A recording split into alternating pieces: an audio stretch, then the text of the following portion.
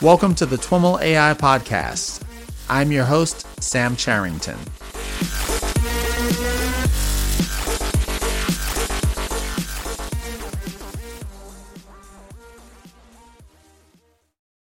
Hey everyone, I am here in Vancouver for NeurIPS, continuing our conversations with some of the researchers that are at and participating in this amazing conference. And I've got the pleasure of being seated with Yannis Born. Yannis is a PhD student at ETH in Zurich and the IBM Research in Zurich. Yannis, welcome to the TWIML AI Podcast. Thank you so much, Sam, for having me. Why don't we start out by having you share a little bit about your background? You're coming at things from a cognitive science perspective, but your poster here is on reinforcement learning. How did you get interested in this field, and how do all those threads come together?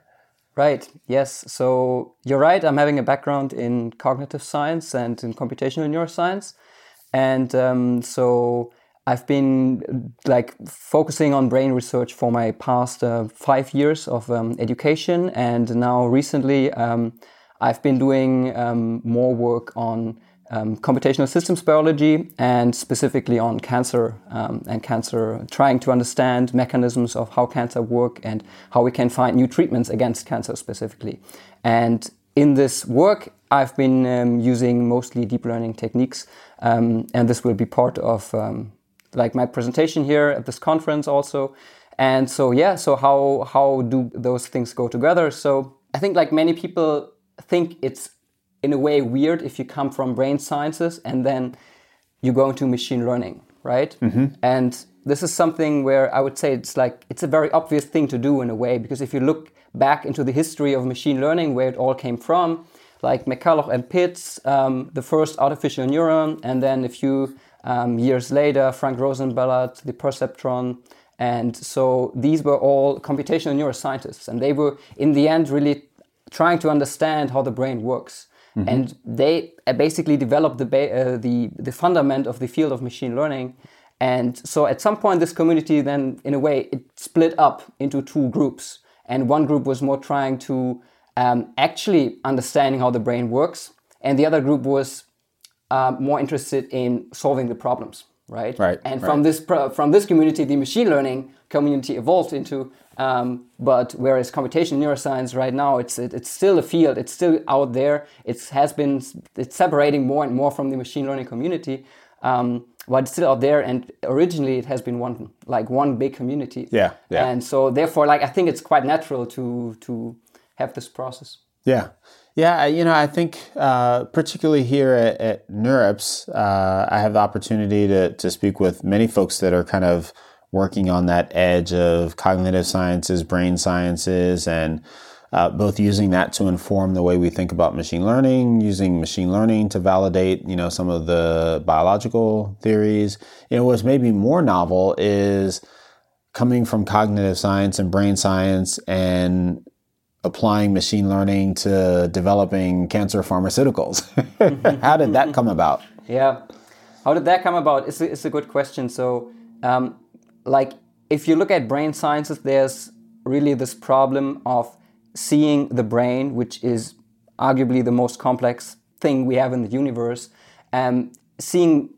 observing this brain and trying to understand this brain from at different scales, at different spatial scales, so to speak. So you can think about the brain in a very abstract and in cognitive ways, thinking about cognitive phenomena like language and memory and those things. And you can think about it more from a neural perspective.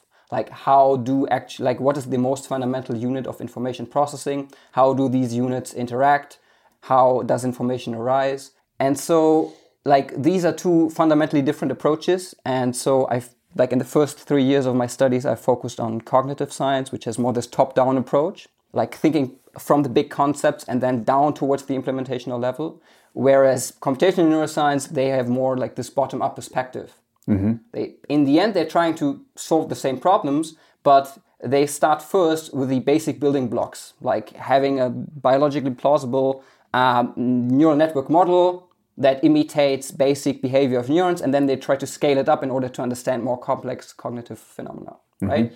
And so, these two fields, they really they help each other, and they need to work together in order to better understand how the brain works. And so after my undergrad studies, I really had the feeling, okay, I need something more solid.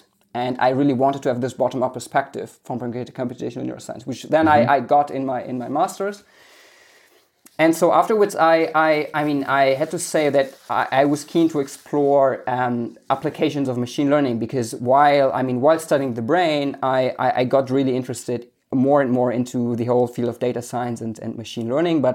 And I wanted to apply those techniques, but at the same time, I wanted to still somehow work with the human body and with humans in general. So this is how I came about doing cancer drug modeling. And so the poster is titled Pac-Man. Tell us about Pac-Man.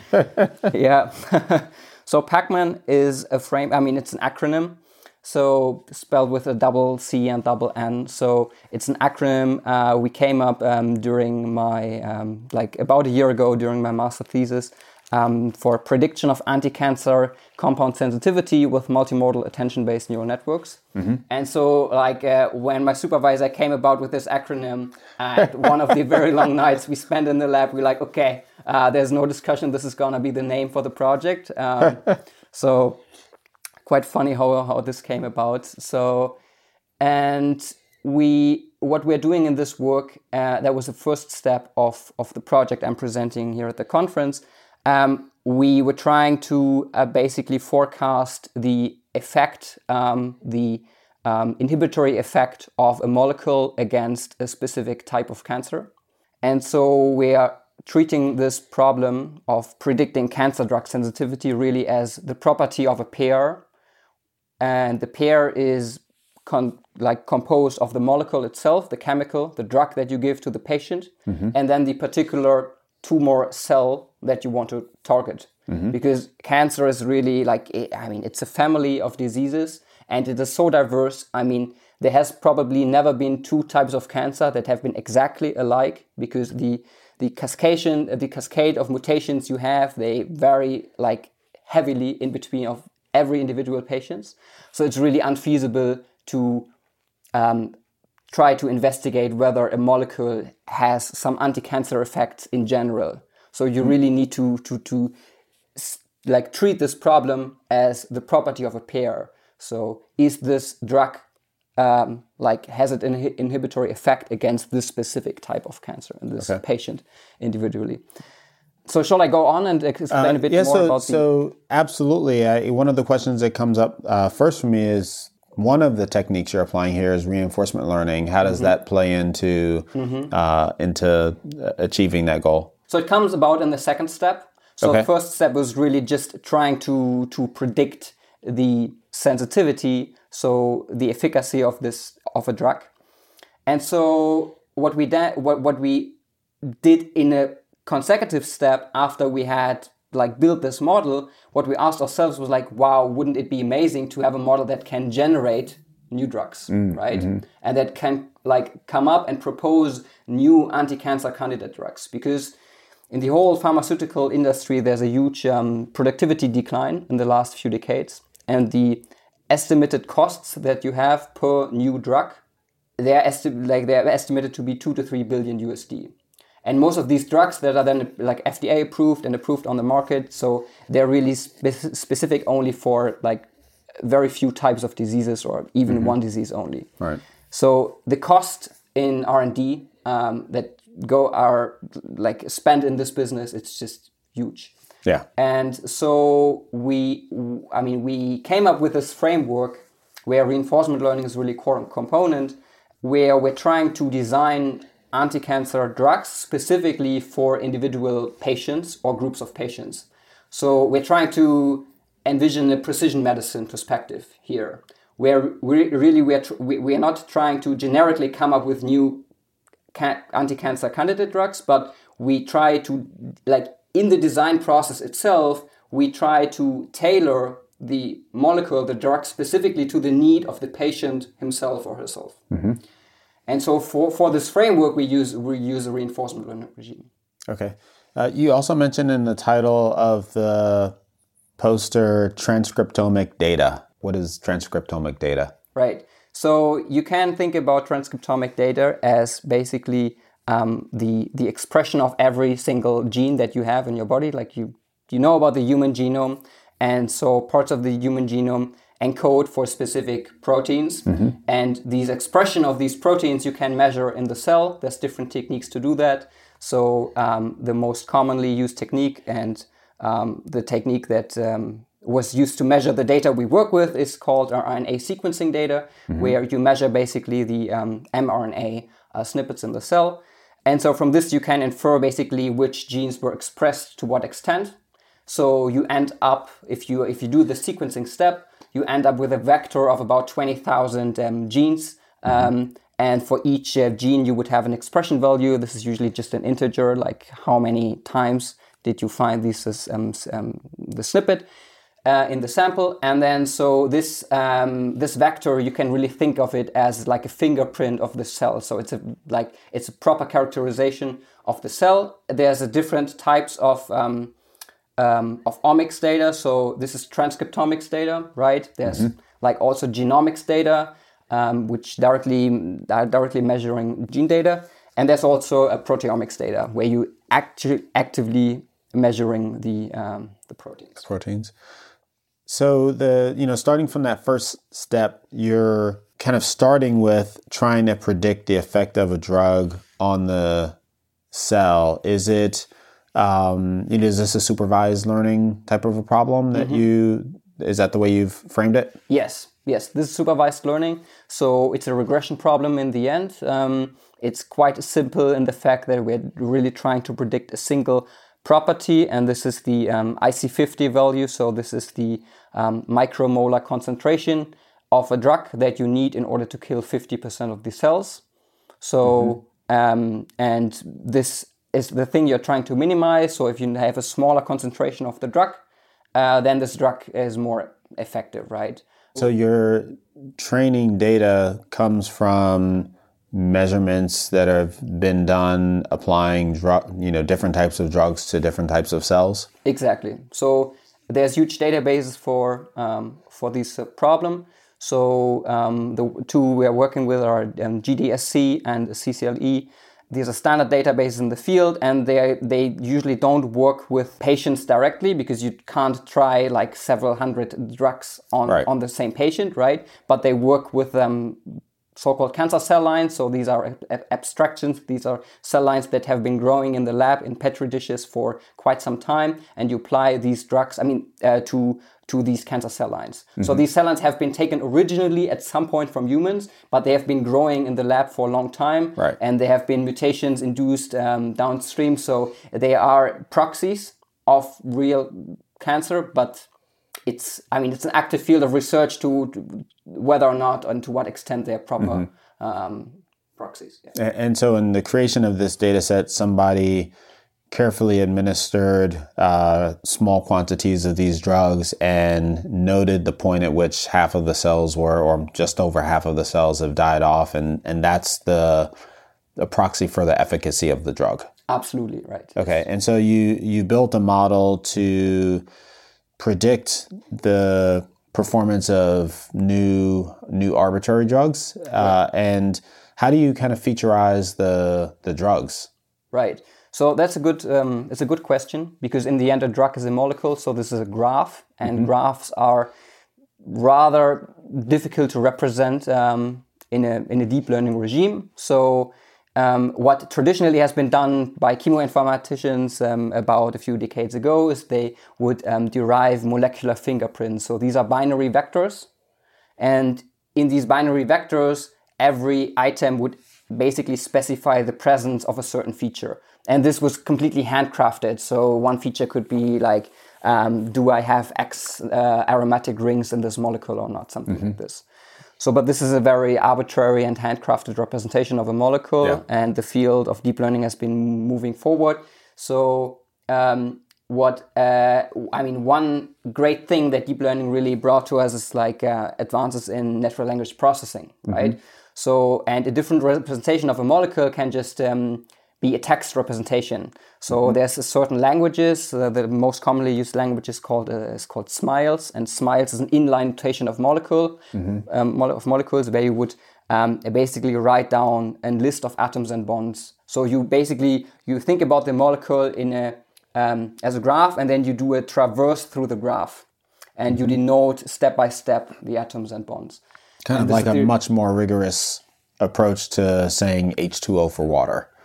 Yes, absolutely. Okay. And this is the type of representation we're working with at the moment. Oh, interesting. So you've totally skipped the accepted formalism and are primarily working with this natural language approach. What's the thinking behind that? Is it that the natural language has more expressiveness somehow than the binary representation, or is it something else? So, I mean, one thing that's great is that it is much more, like, it is closer to the actual representation of the molecule. It is much easier to understand for any chemist. Any chemist can look at this SMILES notation and can understand the molecule, can draw the molecule, whereas this does not hold for a fingerprint. So another obvious, it's not obvious, but another advantage of SMILES is that it enables data augmentation. So data augmentation is commonly used everywhere in deep learning, like images, you make rotations, whatever. So what you can do is, apparently, if you think of a molecule as a graph, there's not a single graph traverse, right? But you can start at different points and take different routes through. Yeah. And then you would get a completely different, not completely different, the atoms and bonds would be the same, but the ordering would be different, and you would get a different text representation, right? And whereas on the fingerprint, theoretically, they should all resolve to the same fingerprint. Absolutely, they do. Okay. They all resolve to the same. So you have a unique representation for the molecule in the case of a fingerprint, whereas in case of a SMILES, you can really exploit this SMILES augmentation, basically, by exploring different graph traverse in order to augment the performance of your and better generalize. Yes, it will generalize much better. And so the advantage of working with text really is also that you can more or less directly transfer all of the advances of natural language processing, like attention-based models, which, by the way, are absolutely great because they leverage interpretability methods. So, like attention, this super commonly used technique in NLP, right, where the model really highlights only specific parts of the input sequence in order to produce the next output token, for example, in a language translation task, right, or in order to produce a prediction.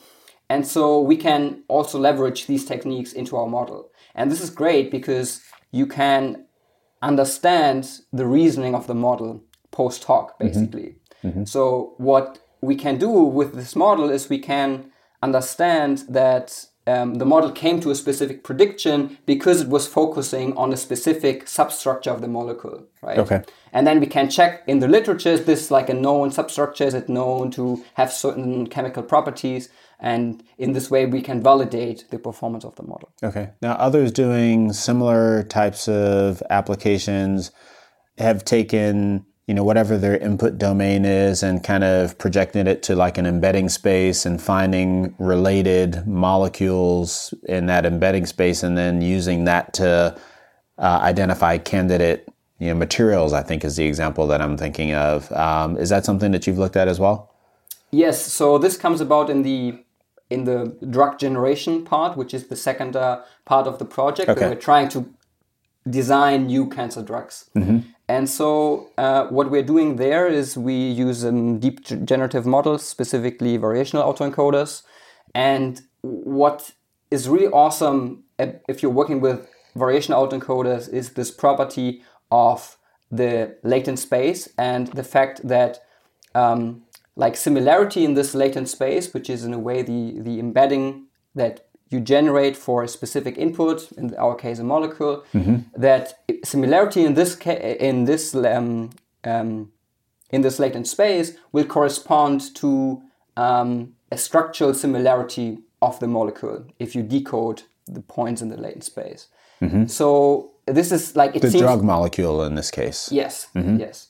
So, I mean, it seems like a supernatural property, right? You would expect this, that similarity in this latent space, although it is hidden somewhere in the network, it will resemble something meaningful. But apparently, this is not necessarily the case. So you have to specifically enforce this with specific constraints that you have to apply during training this model. Okay. But and this is like the core property of variational autoencoders, but this doesn't come along naturally, basically. It's not for free. You have to figure out what the relationship is between two drugs that causes them to have a similar effect on the target molecule. Yes, in a way. Or the target cell. Yeah. So, I mean, what you can do, and this would be a pure chemistry model. This doesn't necessarily need to have anything to do with cancer or with drugs. It can be the same way for materials, like all kinds of chemicals, basically. So what you can do, for example, is you have a certain point in the latent space, you decode a molecule from it. It is some kind of molecule. Let's say it's aspirin or so, right? It could be. So, and then you take a different point and you decode from there.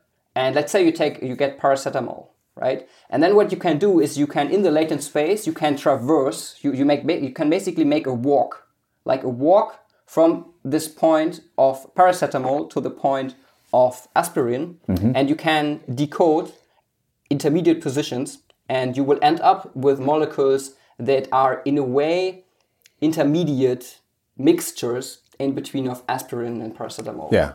So, and this is it's a super nice property for everybody working in drug discovery, because you can much better explore the chemical space. And so this is something that, I mean, it's not obvious, but it is extremely important to have better models and techniques to explore the chemical space. The size of the chemical space, it is about is estimated to be around 10 to the 60 molecules. So this is massive. The amount of atoms in the universe, I'm not sure, it's like a few orders of magnitudes higher, but it's not crazy. Right. I think it's below 10 to the 100. I would need to look it up. But so, and you need to have techniques to navigate this space meaningfully, specifically at a time where we have generated and synthesized already so many compounds, like I think it's in the order of 10 to the 9 or 10 to the 10 that have ever been synthesized and tested. But it is completely unfeasible to just continue like a random sampling process. Right. And therefore you really need to have this guided sampling and guided navigation. Kind of going back to that phase 2 of your project, you are applying you mentioned a generational or a generative rather model as kind of an intro to where the reinforcement learning comes in. What's the connection between those two? Yeah, absolutely. So this is the part of the project where I'm really most excited about, is about generating new drugs.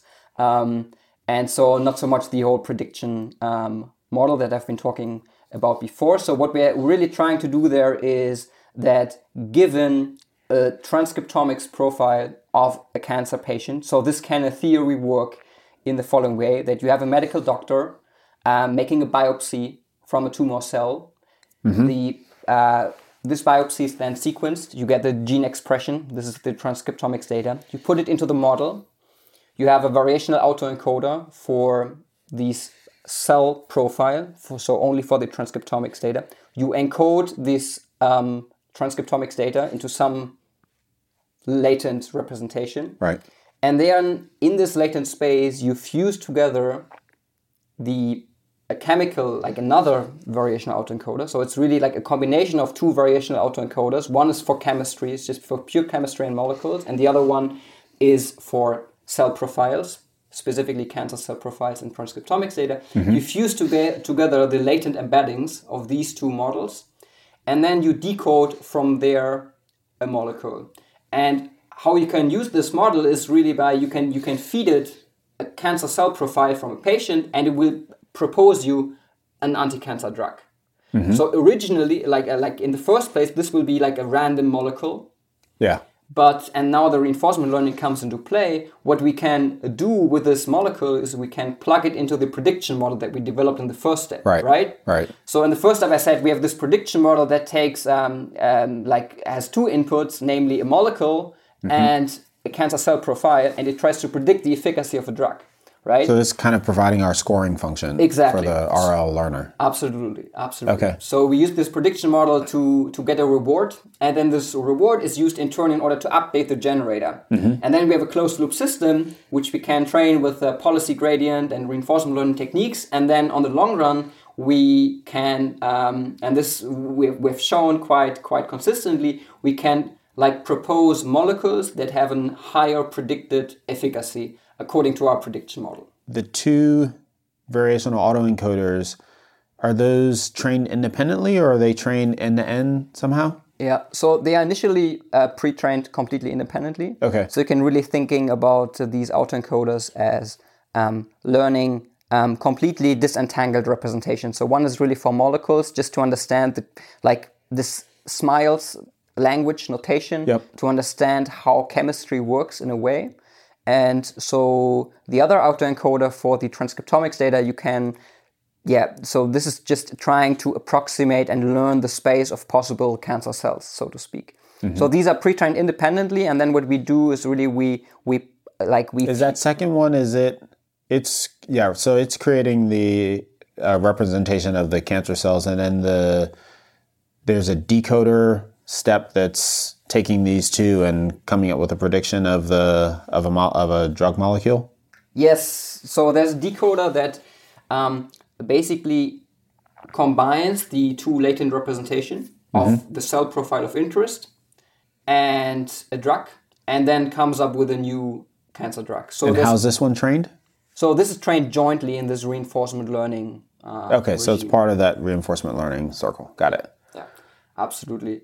So what's important to note here is that it's highly non-trivial how you combine these different data modalities. It seems extremely arbitrary in a way to fuse latent representations of a molecule with the latent representation of a cancer cell profile. What we're doing there, it is, in a way, it is just the first thing that came to our mind is we're summing up the latent representations.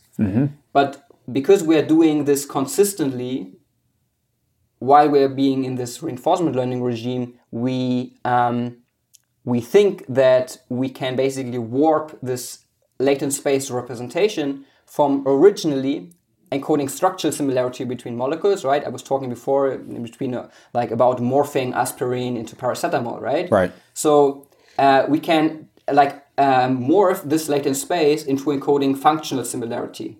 And by functional similarity, I mean different functional, similar functional properties of the molecule. So that you have a certain subset of the space, and in this subset of the space, you will find molecules more frequently that have high predicted anti-cancer effects, basically, according to our prediction model.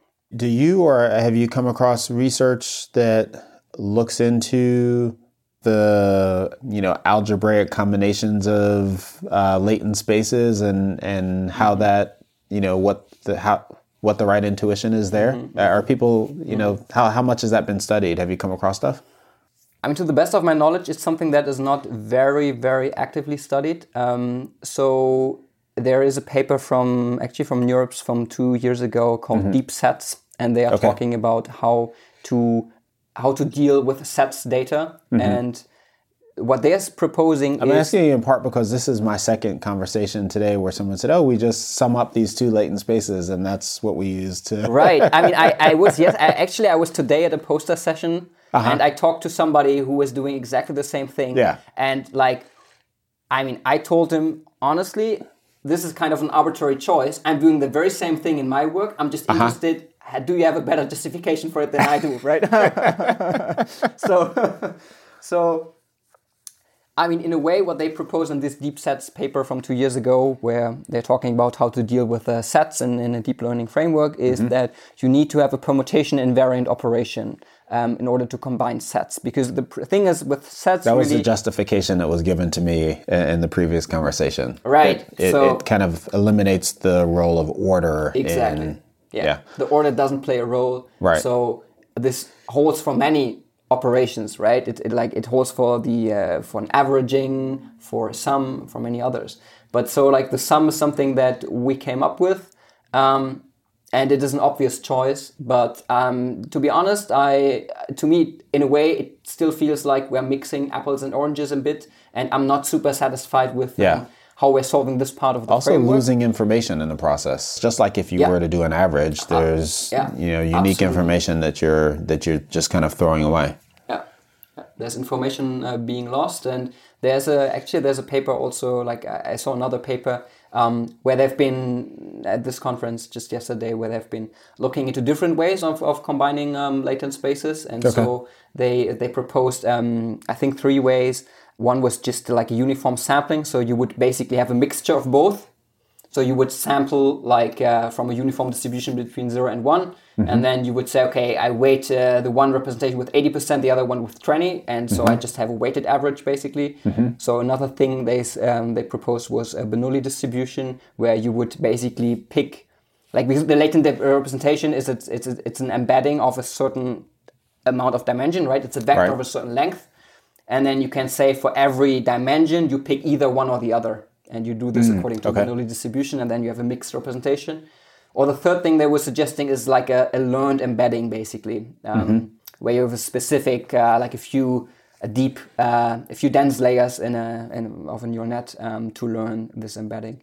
So, but still, all of these, they didn't seem specifically instructive to me, but rather like, okay, you can do it this way or this way, and we can check what works best, and we see empirically this works best, but it wasn't super. Yeah, they didn't provide a great justification for it. But still, I'm curious and to try it out, and I will definitely try it out. Any particularly interesting observations in training the DRL learner to solve this problem? Is it kind of similar, to other use cases, or were there specific things that you had to do here to get it to converge? So it's an actor and critique framework, so to speak, where you have the actor is this conditional drug generator that comes up with a new compound, and the critique is the separately pre-trained this prediction. Running it through this prediction thing. Exactly. Yeah. So, and you can assess other properties of the molecules as well, right? So, because this predicted property, this IC50, it's not the only property qualifying or disqualifying a molecule for being a drug. So there's also other things like water solubility is something that's extremely important. Or will it kill you? Yeah. Or cytotoxicity is a common thing that just like you have a drug that is generally so cytotoxic, it will just kill everything, right? So and then it doesn't help either, right? So, and there's many of those things that you really need to incorporate, and then this reward function for the generator can become very complex, right? Because you need to trade off what is more important. Do I weight solubility higher than cytotoxicity, or how about synthesizability of the molecules? Some structures are just extremely difficult to synthesize, and although you can draw them on paper, you cannot really make them chemically in the lab, right? Yeah. So this is another thing. And presumably that's all future work, and right now you're focused on performance relative to this predictor. Right, so this has been the first step, just performance relative to the predictor. We have the framework now there with all these, a panel of critiques, so to speak, to evaluate other chemical properties. This is something that is commonly studied, or has been commonly studied to train generative models to come up with molecules that fulfill specific chemical criteria. What's really novel about our work is this bridging drug design and systems biology, basically, where you leverage biomolecular information, in this case of the cancer cell, into the design process directly. And this is something that has never been done in any way. And this is what distinguishes our work from a lot of what is happening in the computational chemistry domain and the drug discovery domain. Oh yeah, with respect to your previous question about reinforcement learning, so one thing that happens commonly in generative models is this mode collapse, where basically you are generating only a single element that can, in a GAN setting, for example, can really fool the discriminator very well, but you lose the variety of the samples that you're generating. But kind of a form of overfitting. In a way, absolutely, exactly. Because the model, in a way, it learns, okay, I have this specific instance and it works super well, so I just always go for this one, right? So why should I explore something else, right? And it makes a lot of sense to behave in this way. So, and this is something we also observed in the fact that the model we had, it tends to like produce long carbon chains, and for some reason these carbon chains they under some circumstances had the property of having a high predicted efficacy according to our prediction model, but still we know that they can't they don't really qualify as actual drugs. And so this was one of the challenges we were facing. So with respect to the results, what I'm most impressed by when I look at this, and what really surprised me, what I didn't expect when I started working on this, is that the drugs the model comes up with, they really resemble closest with the known anti-cancer drugs that are known to work for this type of disease. So what this means is that we train the generative model to design a new lung cancer drug. We eventually arrive at a new compound, and we check the chemical properties of these compounds, and we see, okay, from all known cancer drugs, we can measure the similarity, and we see it's not most similar to any kind of cancer drug, but is most similar to known approved lung cancer drugs. And we have the same result for breast. We generate a new drug against breast cancer. We check the database of known cancer drugs. We check which molecules are most similar by like a nearest neighbor search. And we find the nearest neighbors of this new breast cancer drug are actually approved breast cancer drugs and not cancer drugs. And is this nearest neighbor search in your latent space, or this is nearest neighbor search of the fingerprints of these molecules? Okay. So because if you take the SMILES notation, you cannot really compute the nearest neighbor in between tags, right? Doesn't make sense. So we compute the fingerprint first. Okay. And then we make a nearest neighbor search there by Tanimoto similarity. This is like the standard metric to use in this case. And they are, again, what we find is that the molecules we generate, they seem to be closest to known cancer drugs that are approved for this specific site of cancer and not anything else. And this, in a way, it shows us that we're on the right track, and that in a way the model understands that a lung cancer drug should have different properties to a breast cancer drug. Nice. And so in terms of your qualitative results and metrics, how are you approaching that? This is extremely difficult in the sense that the actual validation for such a framework is to test it in the way that you synthesize the drugs that the model comes up with. Right. And then you run screening tests, and you try to basically start the entire pipeline of clinical trials. And this is something we're working on at the moment. So at IBM, we do have options to synthesize molecules, and this is something we're starting to do. But at the moment, we are looking for collaborators when it comes to the experimental validation, because this is a skill and expertise that we do not have in-house. Also, we don't have the equipment in-house to run these assays.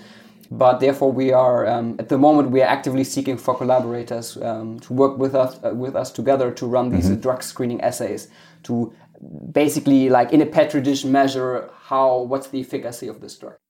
Taking a step, back to the evaluation criteria we were discussing earlier, is that something that is automatable? Like maybe the better way to ask the question is, in your training loop, what do you use as like a loss function? So the loss function is, because it's really important. This is the actor critic thing. Right. Like the reward is coming from the prediction model that we have. I mean, what Pacman really tries to do is it tries to run this drug screening assay for you. And so but it tries to run it in a machine, as opposed to you have to do it by hand, right? So it's spitting out these candidate drugs that pass its test of, being able to fool, the critic, or, pass your predictor model. And then you're manually kind of comparing these to other known drugs for similar types of tissue for kind of a qualitative sanity check? Or have you integrated that into the training process somehow? So it's all integrated in the training process in the way that if you train long enough, you see that the model, like with a high probability, comes up with a drug that has a high predicted efficacy, which means it passes this drug screening assay, this virtual drug screening. It performs very well. And it has chemical properties that are desired, basically. So it is more or less easy to synthesize it. It has the right amount of water solubility, all of these properties. And so, but then what we do is like we store those molecules that haven't basically passed all of these tests. And then post hoc, what we can do is we can then look at these molecules together with a chemist. And then check whether it is feasible to synthesize them, and because this is like I mean it's another set of problems. Like how do you synthesize a molecule? Right. So there's a whole active field of research on retrosynthesis, right? Just trying to basically decompose the target molecule that you want to have into the reactants and reagents you need in order to get and arrive at this molecule. Right. And this is like I mean it's a huge problem by itself. So you really need to have this like recipe of basic ingredients that you can purchase anywhere in order to arrive at this new compound that probably has never been synthesized in the world before. Awesome. Well, Yannis, thanks so much for chatting with me about what you're up to. Very cool stuff. Thank you so much. Appreciate it. All right, everyone, that's our show for today. To learn more about today's guest or the topics mentioned in this interview, visit twimlai.com. Of course, if you like what you hear on the podcast, please subscribe, rate, and review the show on your favorite podcatcher. Thanks so much for listening, and catch you next time.